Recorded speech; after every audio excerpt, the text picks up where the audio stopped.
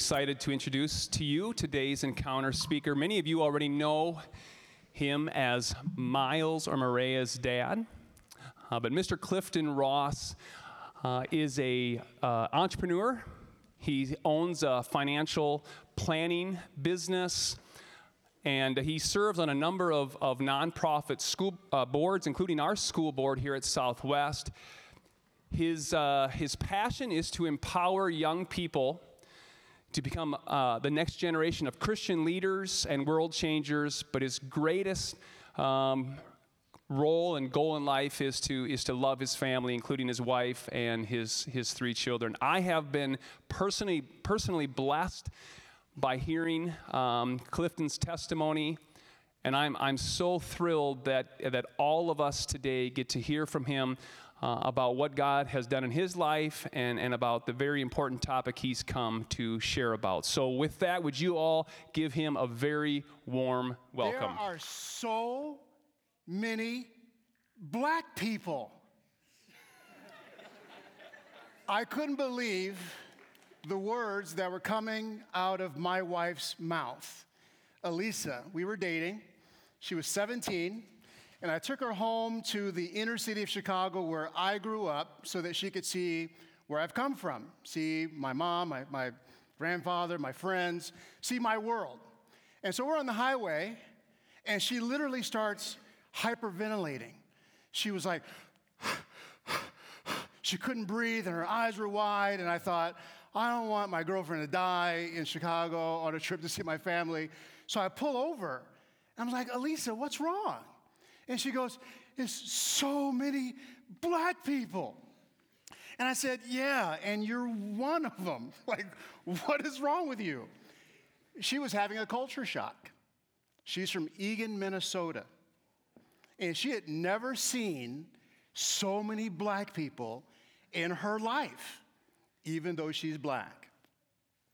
And to be true, there were a lot of black people. Where I grew up, it was all black people. In fact, when I was in elementary school, from kindergarten all the way through 8th grade, there was not one white person in my entire school. It was 100% black. My neighborhood, I've never seen one white kid in my entire life in my neighborhood. It was 100% black. My church, 100, you can say it with me, right? Don't say it with me. 100, that would be cool. 100% black. In fact, I've got a picture here to show you. That's my high school class. We had 3,500 kids in my high school, about 430 in my senior class. And if you look, there's some white teachers, some brave white teachers at the bottom. But up there, look at all that black. You can't say that either. But that was my high school. 3,500 kids, all black. In fact, go back to 8th grade, the next one. No, that's not 8th grade. In 8th grade, there we go. 100%. It's 100% black. So I was comfortable with that because nothing to me. It was just normal. Now, I should say I wasn't entirely comfortable being in Chicago because of the fact that it was pretty easy to get killed, though. That was the downside. When I was in 6th grade, a friend of mine in 8th grade, it was the first time that I've encountered a friend who got shot and killed. And I remember thinking to myself, how do you get killed at 13, right? I mean, what can you do so bad that you get executed at 13 years old by a bullet in the head? Christopher Rifkin. Then later on in my sophomore year, I was in a youth group, had a great youth group, and James, big, tall guy, funny guy, used to make up curse words all the time, kind of fake curse words. You know what I'm talking about. You do it too. Come on, quit lying. And cool guy, wouldn't hurt a fly.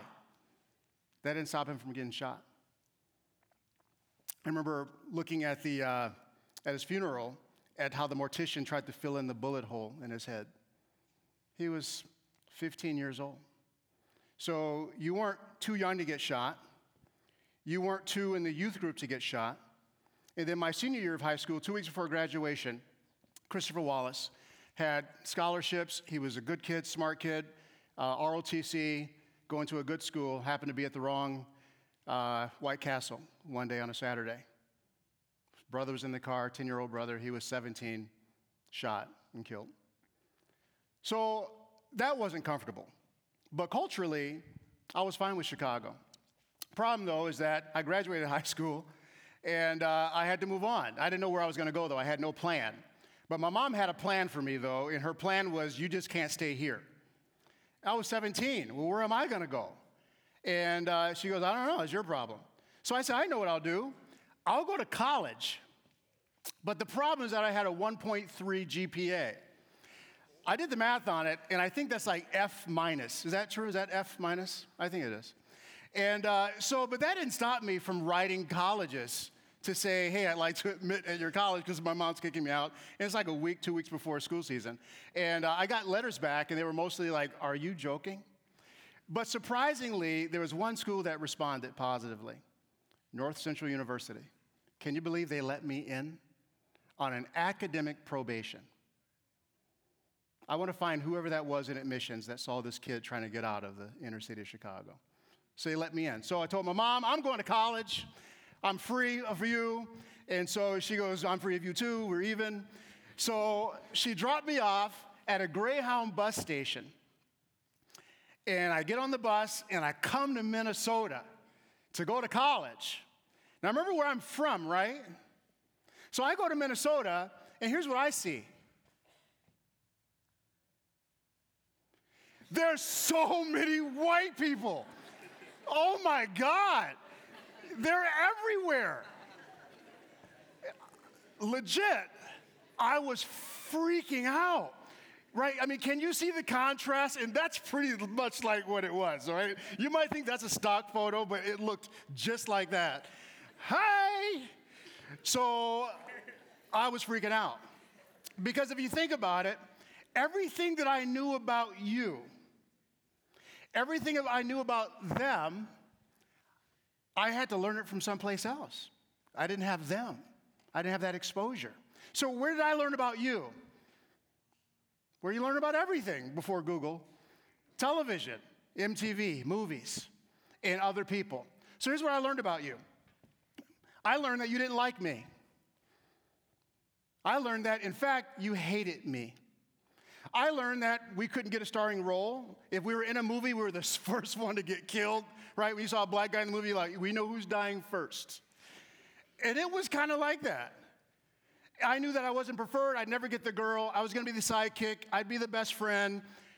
I would be the nobody, the guy in the background. I was ugly, not preferred, despicable, untrustworthy, considered to be a criminal, considered to be illiterate, considered to be uneducated. And maybe that part was true. But all in all, undesirable. And for sure, I knew you never wanted me to date your daughter. I kind of figured that one out early on. This is what I knew about you, but not from you. It's from media and what others said about you. In fact, in my 8th grade year, the principal came into the classroom because we ran away, 3 of the teachers. We were kind of a ruckus. And so the principal came into the room. This is the principal. You know what the principal said to me or to the class? He said, I'm not your problem.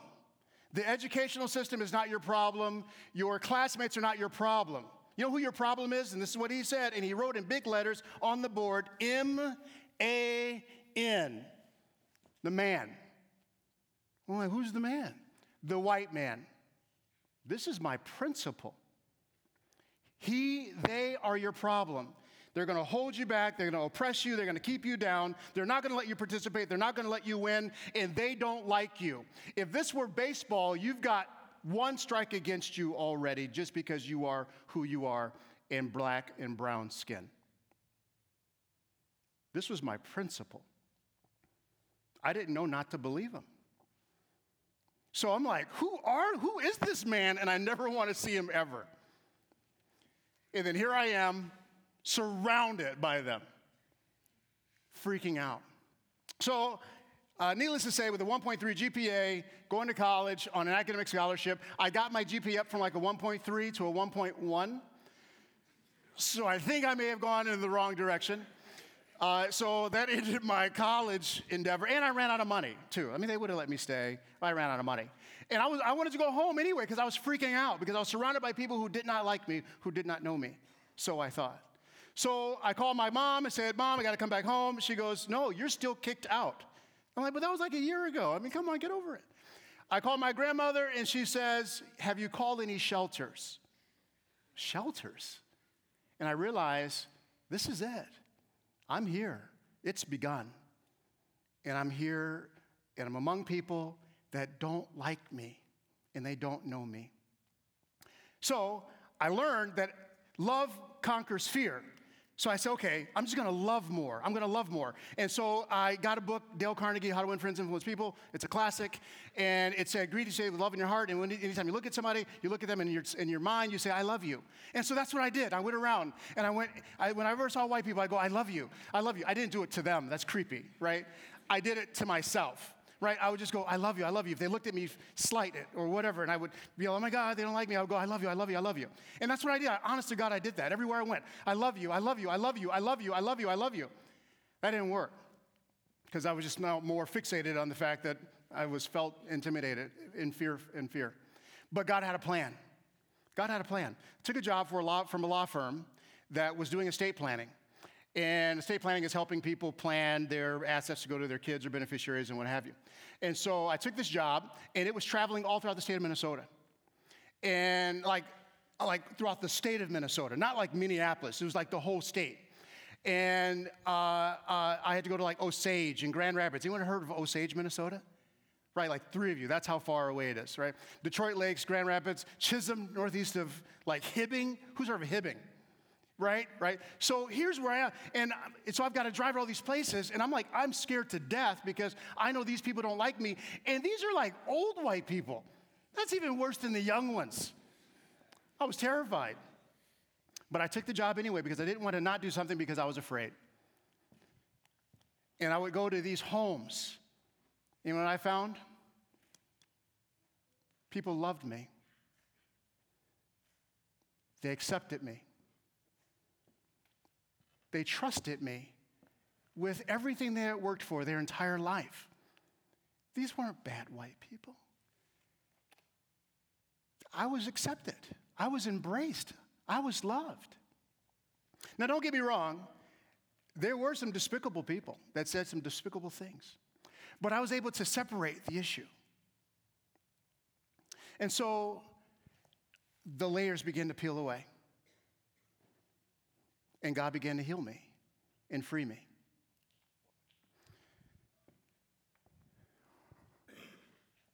But for you, you're going through a culture shock to a certain extent.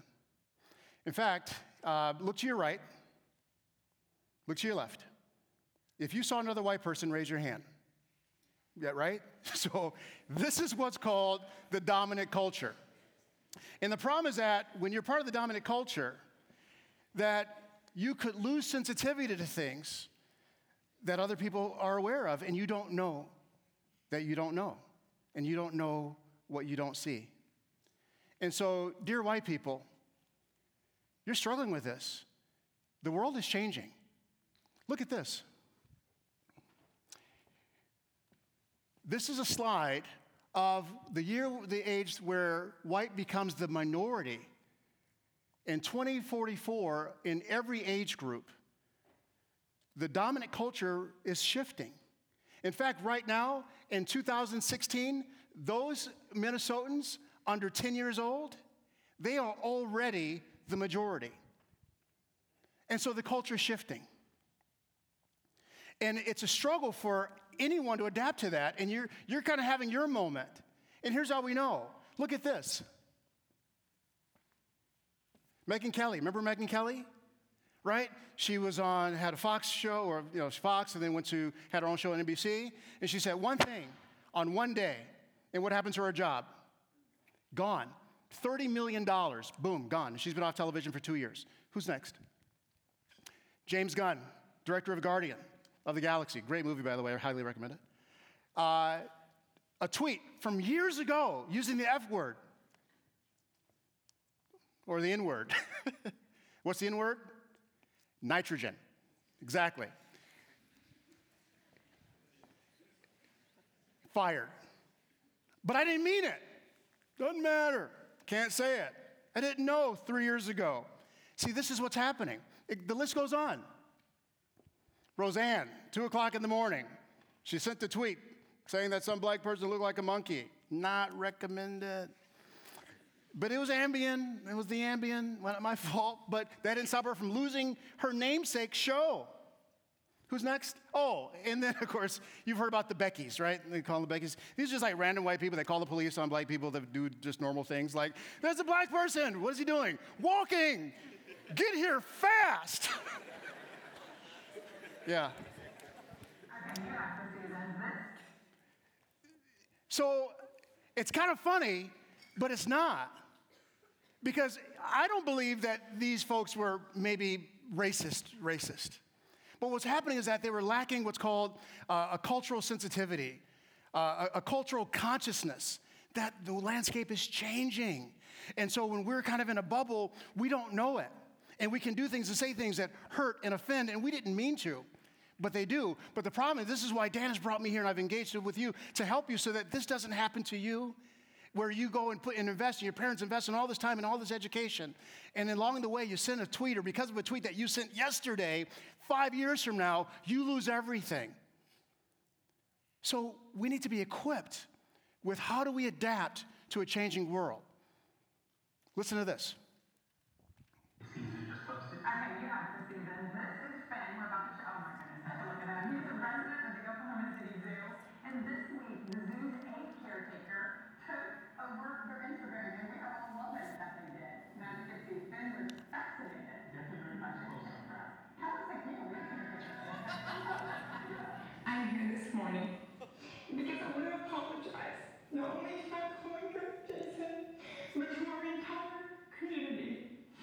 I said something yesterday that was inconsiderate, that was inappropriate, and I hurt people. Yeah, you called him a monkey on live television. I don't know. They're friends. They really are friends. You see, this is the problem. Because blind people don't hit the walls on purpose. They really don't see the wall. Now, if she were going for an interview or for a promotion, do you think she got it? Right? Could that happen to you? Could that happen to me? It could happen to me right now. Right now, my company, did the math on it, 99.6% of my clients are white. 99.6. My employees, 84.8% of them are white. So imagine if I had sent out a tweet or a text back when I was in high school, when I was in a culturally dominant position, that was all fun to all my friends. But that was exposed in the media today, this very day, like right now today. What would happen to my business? What would happen to my clients that trust me and that love me? Could that cause a tremendous conflict? And could that actually destroy my business? This is why it's important to get a cultural consciousness so that you're equipped. So in the last 10 minutes that we have, I'm going to run through this. Is time going by as fast for you as it is for me? I'm going to run by this. It's 6 things that I think will help you to start thinking, who wants a greater cultural consciousness? Who wants to have your eyes more open to things that we don't see? Okay? So 6 steps. Number 1, A, be humble. Remember I said look to your left, look to your right, and the person you saw probably looked like you? Then you could just assume that there's perspectives that others have that you don't have and things that they see that you don't see. So humility. Admit that there's just cultural things that we may not be able to see. And it helps you to engage with people in a way that makes it less likely that you're going to cause offense or hurt them unintentionally. It's just a level of humility. I don't have time, but I remember I was in my car getting ready to go to work, and these cops run by, and I'm thinking somebody's in trouble, and they run up to my car with guns in my face. And I'm like, wait, what? And they pull me out of the car, put me in handcuffs, and I said, get that gun out of my face. Get that life-taking instrument out of my face. And they told me, shut up. And so they're dragging me back to the house in handcuffs, gun on my head. And I tell them, I said, the statistical chances of me being shot by accident are higher because I'm black. And he goes, well, don't pull the race card on me. I go, no, wait, I'm not a Black Lives Matter activist. That's just a fact. He listened to what I was saying. He settled down. And he apologized. And I've never forgotten that. He said, I'm sorry for putting my firearm in your face. Be humble. I had a perspective that he didn't see. My life was in danger, not because he was mean or bad, but because of an accident, because of just the way our cultures are colliding. And he apologized.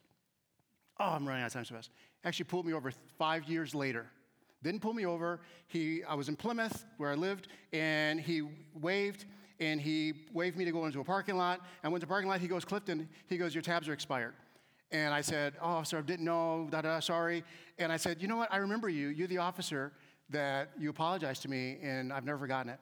And he says, I saw your license plate. I knew it was you, and that's why I didn't pull you over in the street, so I didn't have to impound your car.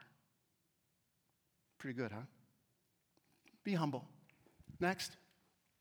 Don't assume you know someone because you know their stereotype, right? You don't know me, and if your exposure is limited, then you might think you know me because of what you've seen about me and how I've been represented in the media. That's not me. When I started college at North Central University, I was introducing myself to my roommates, and one of my roommates walked in, and there was David and John, and he goes, hey, David, hey, John. He looked at me, he says, what's up, brah? I said, what's up, panties? And he goes, well, why'd you call me panties? I said, well, you call me ladies' underwear, I call you ladies' underwear. He goes, no, I didn't say bra, I said bruh. I was like, dude, do I talk like that? You, right? How come he can be John, they can be Steve, and I'm woman's underwear? That's not fair. Don't assume you know someone because you know their stereotype. Hey, newsflash, most black people can't dance. Watch.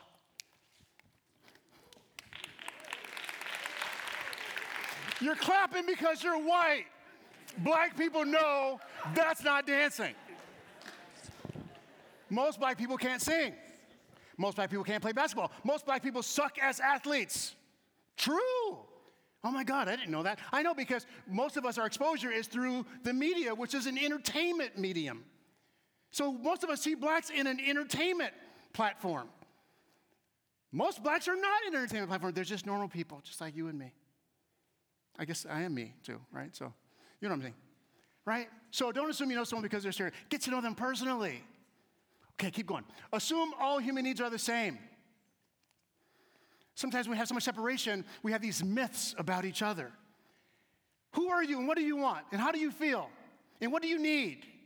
Whenever you see anybody on the planet, assume it's the same because it is. Culture is taught. Culture is not inherent.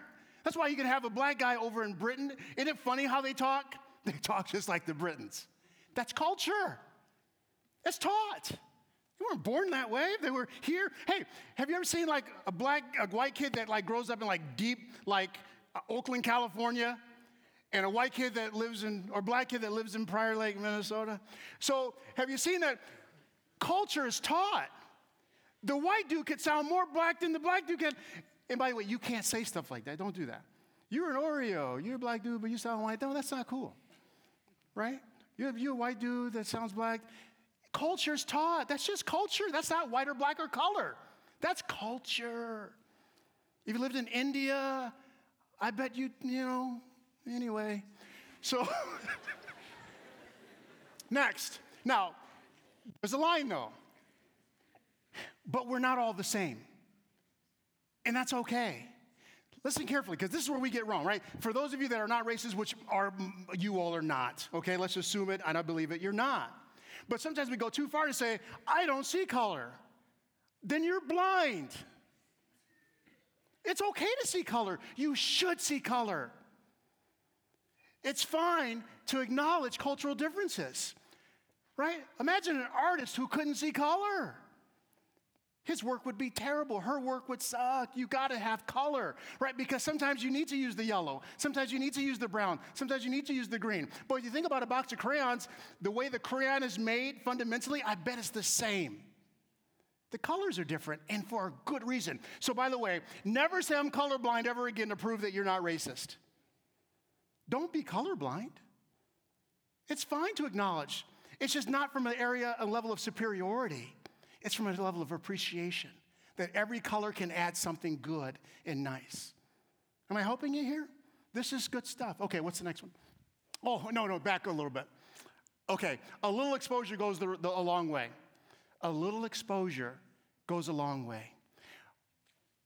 I look at Facebook and Instagram and your pictures, and whenever I see like Instagram and stuff like that, usually it's just like white,